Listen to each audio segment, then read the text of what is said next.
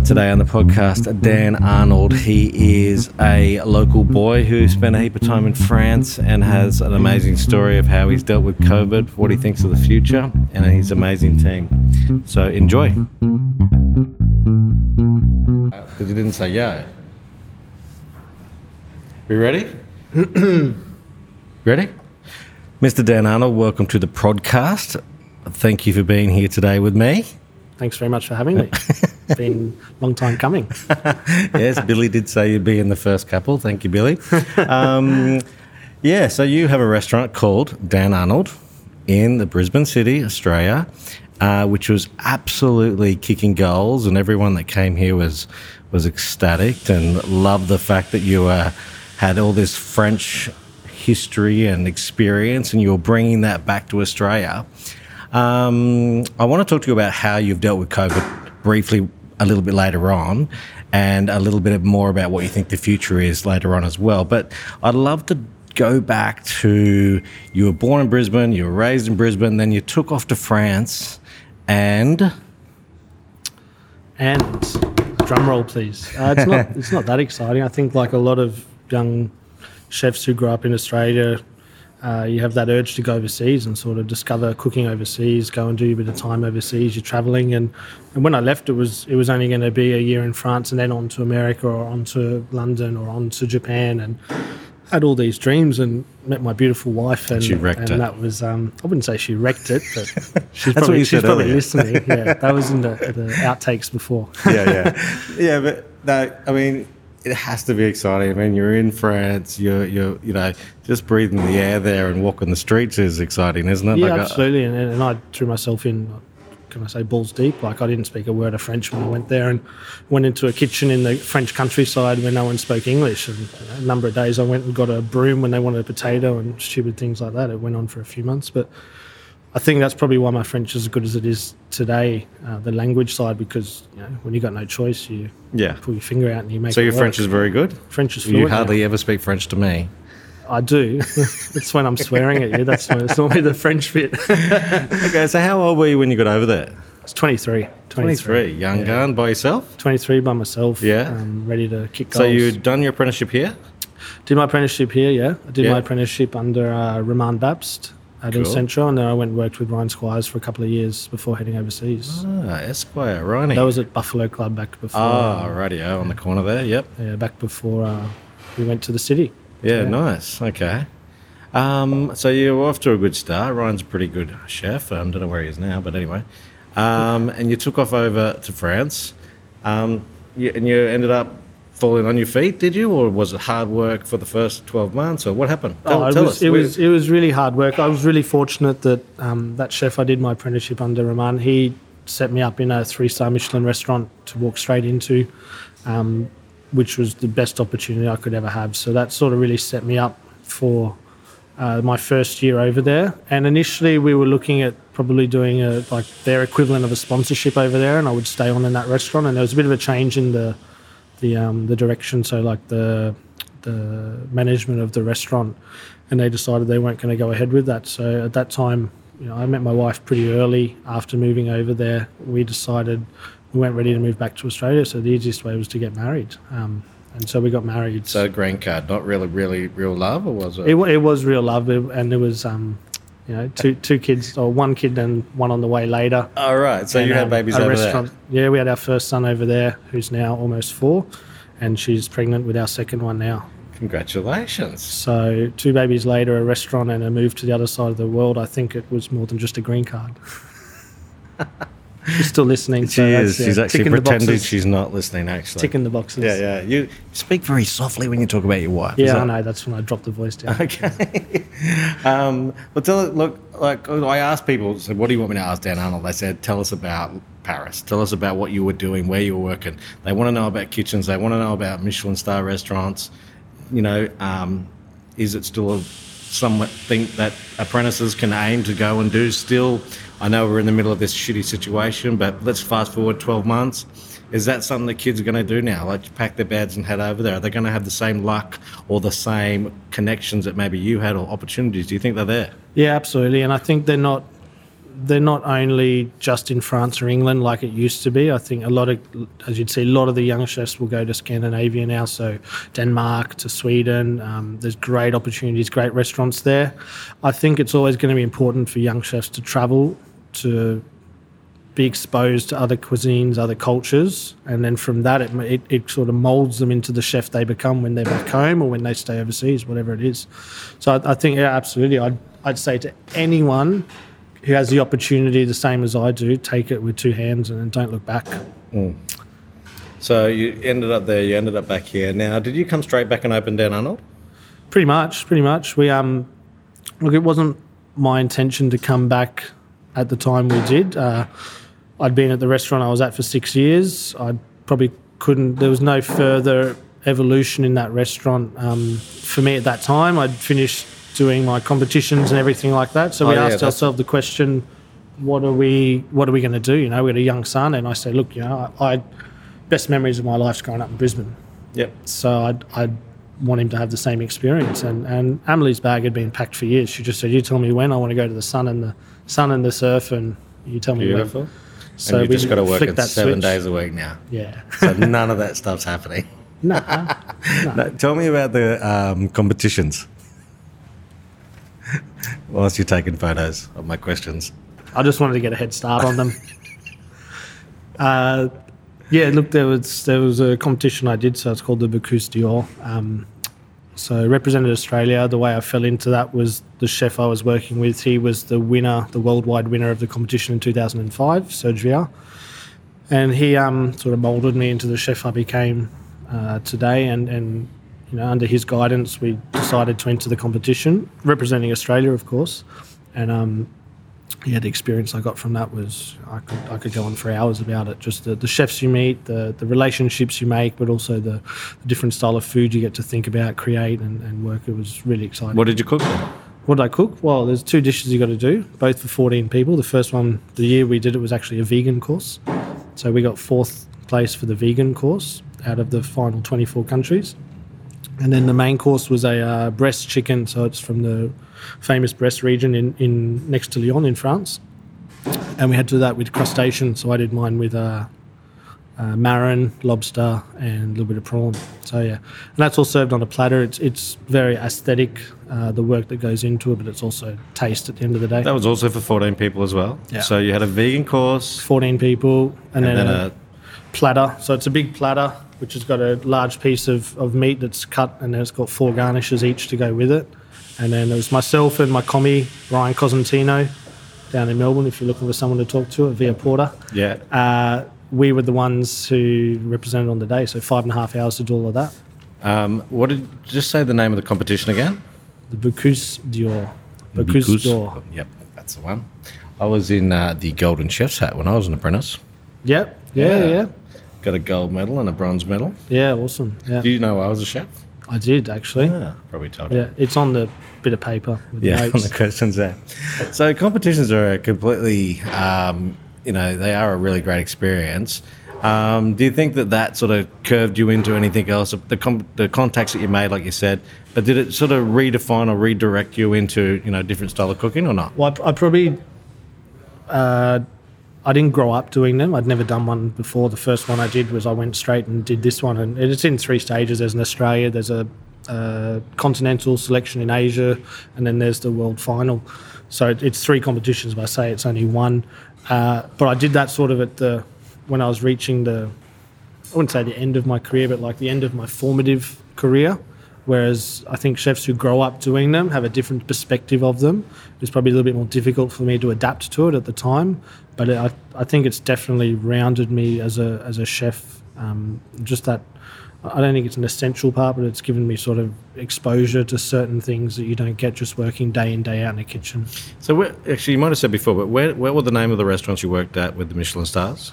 So I worked at L'Espérance, Marc Monod, for 1 year, 3-star Michelin. Then I worked at Restaurant Serge Viard, which is the name of the chef in Auvergne, 2-star Michelin for 6 years.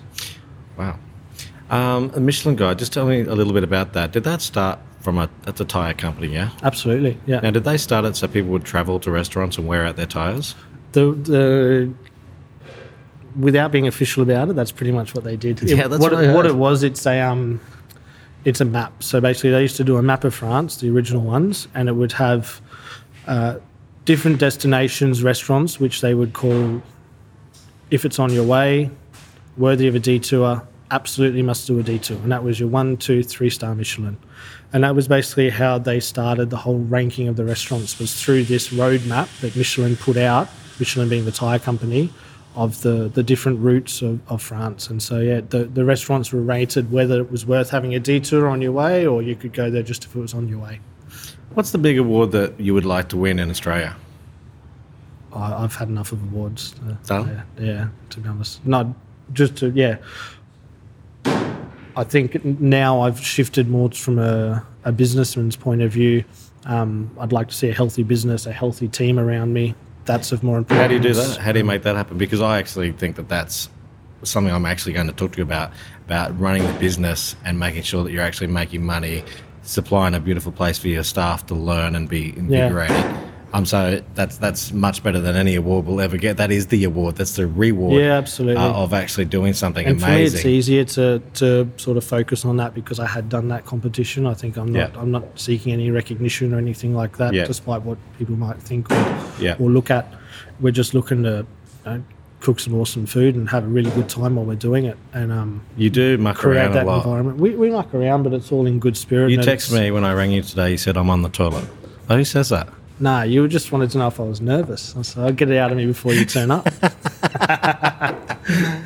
No, but every time I come here, you're always mucking around and having a good time. So that's important to you in the kitchen. And yeah, absolutely. I think if we take ourselves too serious, we're just cooks at the end of the day. Might be good ones, but we're still just cooks at the end of the day. So What's that going off in the background? What's that steamy noise? Oh, we got the oven going off in the background. We got the meat cleaver going off the background, and the vacuum packing machine as well. Okay, so let's just go back a couple of months ago. You were at the top of your game. The restaurant was full. Everyone that I knew was coming here was absolutely having a cracking good time. And then you got the slap in the face that everyone in the world got. How did Dan Arnold and his beautiful wife deal with it? I think we dealt with it the same way everyone else did. We scratched our heads and didn't know what to do for a while and then found the best way to adapt. It wasn't a shock to us. We saw it coming because we got a lot of friends and family in France and we saw the extent of just how serious it got, how quickly it escalated over there.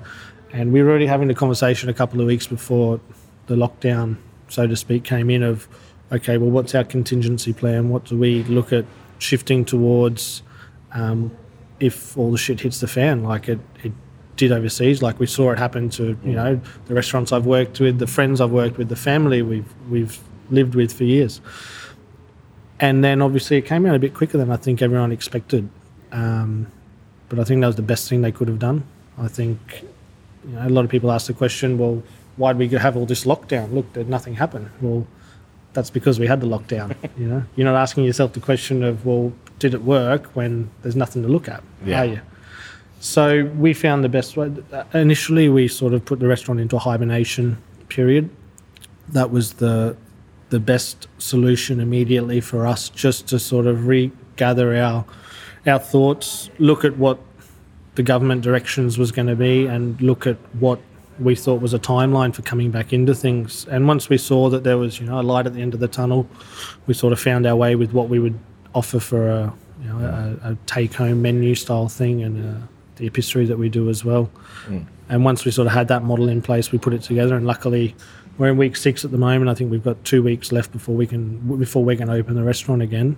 And then it's been able to tie us through. You told me before, but what's the date of opening the restaurant? 13th of June. We're going back to Friday, Saturday evenings initially. And then we'll look at adding 1 or 2 extra days after that. Alrighty. Will you have like a couple of different sittings or? We will initially we're doing 2 sittings on the Friday, Saturday, just so we can have a few more people come in because we've filled out those first 4 weeks very quickly. So we've added that second sitting on the night so that we can get a few more people in. But we're going to keep doing our at-home meals as well. just because we had a lot of people request that we continue that. It's not because of the isolation. It's, people, something as silly as they can't get a babysitter on Saturday night, so they can still have their little degustation menu at home and, happy days.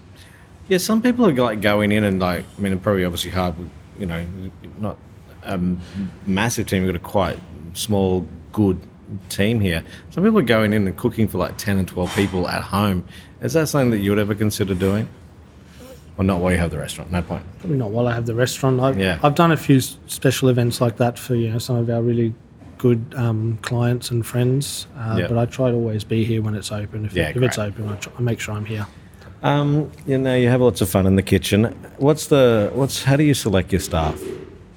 How do I select my staff? It's very easy. Shane has been in the kitchen with me since day one. Yeah. I worked for Shane when I was younger. Okay. Shane was the captain of the Australian Olympic culinary team for 12 years. Wow. A lot of pedigree. I turn to him for a lot of consult when I need it. He's the go-to man for me. Mm. And then we had a young girl, Eve, who was with us from day one. She went back to do a pastry course at the start of this year, and we were fortunate to replace her with another Amelie, not my wife, in the kitchen. And then, for the kitchen team, it was pretty easy. It was just people who slotted in, who, same sort of thinking as myself. Yeah. So tell me about the place and the menu. So for the people who can't see it and not sitting here with us right now, it's a beautiful ambient, these beautiful curtains, you've got lovely, Tell us about what you want people to experience when they come here. Yeah, I think experience is a good word.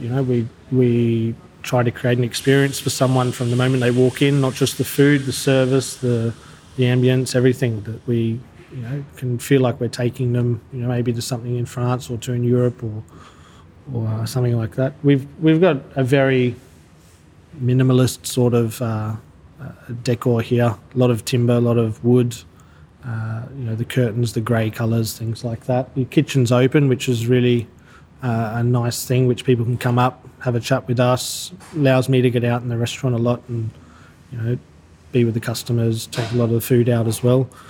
And then we've got our little timber cheese trolley just behind me over here, which is a wonderful talking point throughout the restaurant, where we can go out and we do that sort of cheese service in the middle of the menu for everyone. So now you have a big emphasis on local. A lot of the cheese is local, or are they, French influenced? Only thing that I don't get local is all the cheese. I get French cheese. Yeah. Really? Yeah. They're not good enough for you over here. Not that they're not good enough. I think it's. You said that earlier. That's all.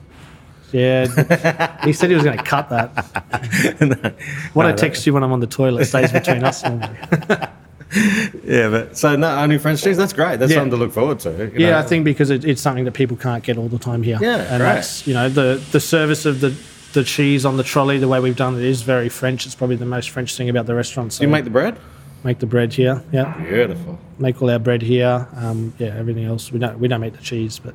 How amazing is French cheese? Like, you go to France, and anyone who hasn't been there, these fromageries, you're just on the corner and you go in there and it's a passion, and everyone has a French stick that's walking home in the afternoon, and you pick up these cheeses. It's just like, we don't eat anywhere near as much cheese than what they do up there. And it's nice to sort of show people how it's supposed to be eaten as well. So, the big thing is cheese is to be eaten at room temperature. So the number of times you go to a restaurant here and you get a big cold slab of cheese, and you got to sit. Well, I personally will sit and wait 20 minutes for it to come to temperature, and then they ask if something's wrong. So I say, no, I'm just, it's just the way I enjoy my cheese. So here we've got the temperature controlled trolley, which sits at 18 degrees from the start of service, so it's all ready to serve. So that's something you learnt from over there and brought back here? Is that something? Yeah, probably not something I learnt, just something you discover by eating cheese. You get to.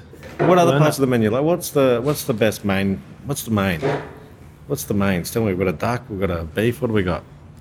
Oh, look, we change the menu quite often here. I saw some duck going out there before. Yeah, we got some really nice duck. Beautiful Brisbane Valley quail. We work with them a lot. Beautiful. They're fantastic product. That's closest. I used to love working with the pigeons, the feathered rats in France. And you never find a pigeon the same here as you can in France, but the size and the shape and the moisture of the quails that we get from them, it's the closest thing for me. So they're really awesome. Just started a bit of a working relationship with Stockyard Wagyu end of last year. So we've got some beautiful Wagyu on the menu. You know, what Queenslander doesn't love a good bit of Wagyu when they go into the restaurant? I asked this question because my wife's a vegetarian. She eats fish and cheese. Yep. Big fan of cheese. She's going to be looked after when I bring her here. Absolutely. Absolutely. Yeah. We have a heavy emphasis on vegetables here, as your account keeper would know at Suncoast. Yeah. We do charge you a little bit extra. Okay. No, look, I always like to think that the protein is the secondary hero in my dishes. We've always got one or two dishes which will be 100% vegetables, but I think, you know, personally as a chef, I get a lot more pleasure out of, I think there's a lot more versatility in working with a vegetable. And something I always used to tell Billy was, you know, I'll get the radish and I'll have 4 or 5 different uses for it. So it's all, just give me everything and I'll sort it out. So we'll do purees, we'll do cooked bits, shaved bits, raw bits, sauces, juice, whatever. You know, so I think there's a lot more versatility in that than you just give me a really nice piece of beef. Great, you can cook it, it's beautiful, but I think you got a lot more to learn and discover with the vegetables. So you deal with not only Suncoast Fresh, your favourite supplier, but you deal with like Falls Farm, who do a fantastic job on the sunny coast. They're just lots of lovely people as well. I mean, half of what we do is connecting with beautiful people who grow beautiful products, and I can't but help but promote their stuff. And you know, I wouldn't. You know, we're all just in the same industry trying to get good food onto the plate. So it's a real pleasure to actually work alongside farms like Falls Farm, who drop into Brisbane a couple of times a week, I think. Is that what gets you inspired, going out there and looking at the stuff? And look, mate, to be honest with you, I didn't expect finding people like them, you guys, when I moved back to Brisbane. I left Brisbane 2008, 2009. It was shit. You know, finding good produce, having a connection to it was inexistent. Yeah. So I went overseas and, you know, I used to go to the market every Saturday morning at 3 a.m, take the van, drive an hour. I'd go there. It was the same market as Michel Brass, 3-star Michelin, as Gilles Goujon, 3-star Michelin. They'd all be there. You shake their hands, you pick your produce, amazing produce, the best you'd ever see in the world, rubbing shoulders with these chefs. And I was like, this is life. This is what being a chef's all about. Yeah, that is. And then I moved back to Brisbane and I was a little bit sceptical, to be honest, when moving back here. I was like, what's it going to be? I think it's changed. Didn't really know. Hadn't followed it too closely while I was away from that point of view, like suppliers, things like that. And then, finding people like yourself, Falls Farm, Brisbane Valley Quail, like this is awesome, you know. I think Brisbane's come a really long way. What's your favourite vegetable? Favourite vegetable? Look, at the moment, it's kohlrabi. Yeah, right, okay. Yeah, at the moment, it's kohlrabi. Which one, wheel thing? I don't know, you put it on the mandolin thing and rolling it down. Oh, yeah, we do sometimes. We do, it's beautiful for pickling, juicing, things like that.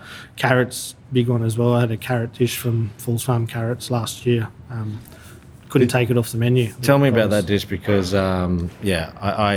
I was literally saying to the head chef at the start today about I'm concerned about the future of cooking because I believe that there's a lot of people who potentially can't make a carrot taste wonderful. Yeah. But I've had another one from a guy in Sydney, and he did this carrot, and it was just, you know, all I wanted to eat was carrot. Tell me about your carrot dish. That excites me. I love carrots. Did I say carrots then? A few different carrot ways. So we had a carrot and maple puree.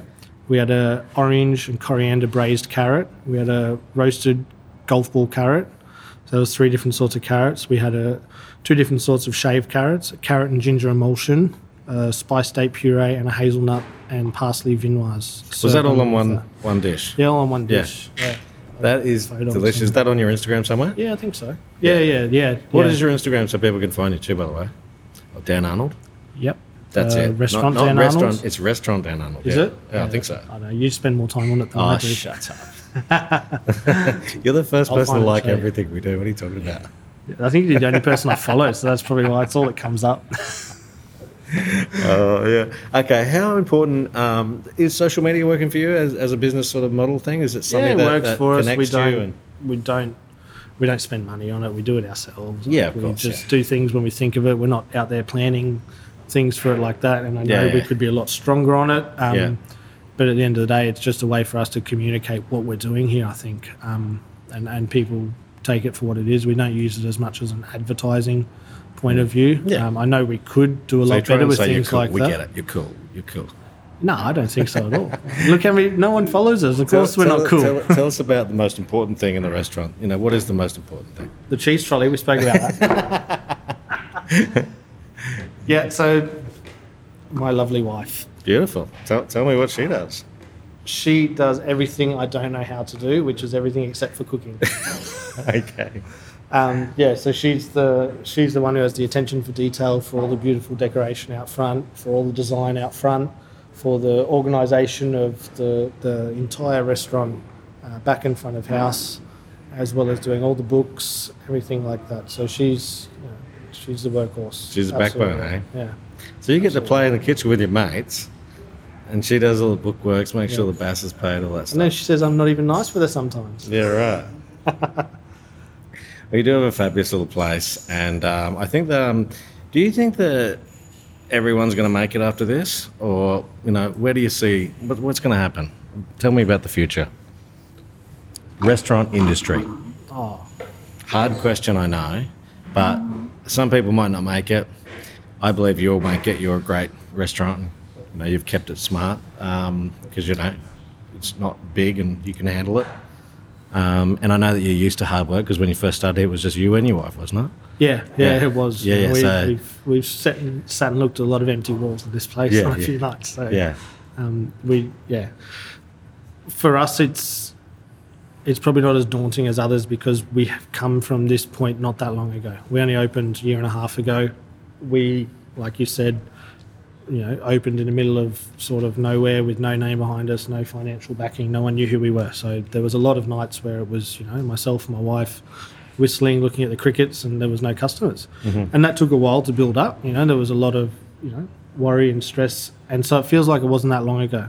So I don't think it's all doom and gloom like that right now, but we know the business model to scale back to restart, to re-kick things. It wasn't that long ago. And we knew it and we did it and we survived. So I think we're going to do the same thing. We're still going to adapt. We're still going to find ways to, reinvigorate the business model and keep it going and look at having little sidearms that will fill in gaps that have been created by what's happened. But, I think all in all, we're not too worried. Has anything, in your opinion, changed forever in the restaurant world? Yeah.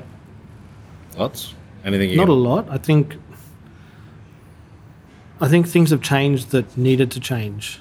And I'm not going to talk about like takeaway and things like that. I'm going to talk about customers' perception of restaurants. I think things that have changed is people can no longer treat restaurants as not having the importance of if you go to a ballet or to a cinema or to something that's prepaid. I'm going to use the example of your prepaid. You cancel no-show to a hotel, you still pay. You cancel your no-show to a concert, you still lose your money. So why aren't restaurants being considered in that way? I'm not saying we should take prepayment, but I think customers need to have a better commitment. Yeah, better commitment and more respect to the restaurants. And I think they're going to learn this because the spots are going to be more limited in restaurants now, especially now that when we're opening back up. And you're going to have to fight for your spot. You're going to have to respect what it is we do, and you're going to have a better understanding of what it is that we need to do to make this work, to offer to you your fun Saturday night when you're in our restaurant. And I think that's been a long time coming. I think there's been a big shift that's been needed in putting the onus back on the customer to understand what's wrong in the hospitality industry and what it is that you can do to make it better. And because a long time ago, it was super special to go out to a beautiful restaurant, and there wasn't very many of them, and it was a big deal, really. And then it sort of become a little bit like food sort of happening everywhere, and I feel like there's some sort of readjustment where it's like, okay, you don't maybe go to, I'm in the industry, it's my job to eat out and make sure I know where my stuff's going, but, I'm excited about what's going to happen. I'm nervous a little bit about getting through to February, March next year, but at the same time, I think the best people will survive and go well. And if you've got a great offering and you're not too complex, I think you'll be fine. Yeah. What else do I have to ask, Nick? Because that's on the other question. Yeah. I wrote tax deduction lunch there. Someone spoke about that in the magazine. Do you think that'll ever happen? What was that one? When we used to have the tax deductible lunch, people used to love coming in for lunch. Then you need to get a bunch of yobos in for lunch. There's a big push for it. Yeah, right. Really big push. And I know there's a lot of big voices speaking out about it down south, and there's a few up here who are really putting a push for it.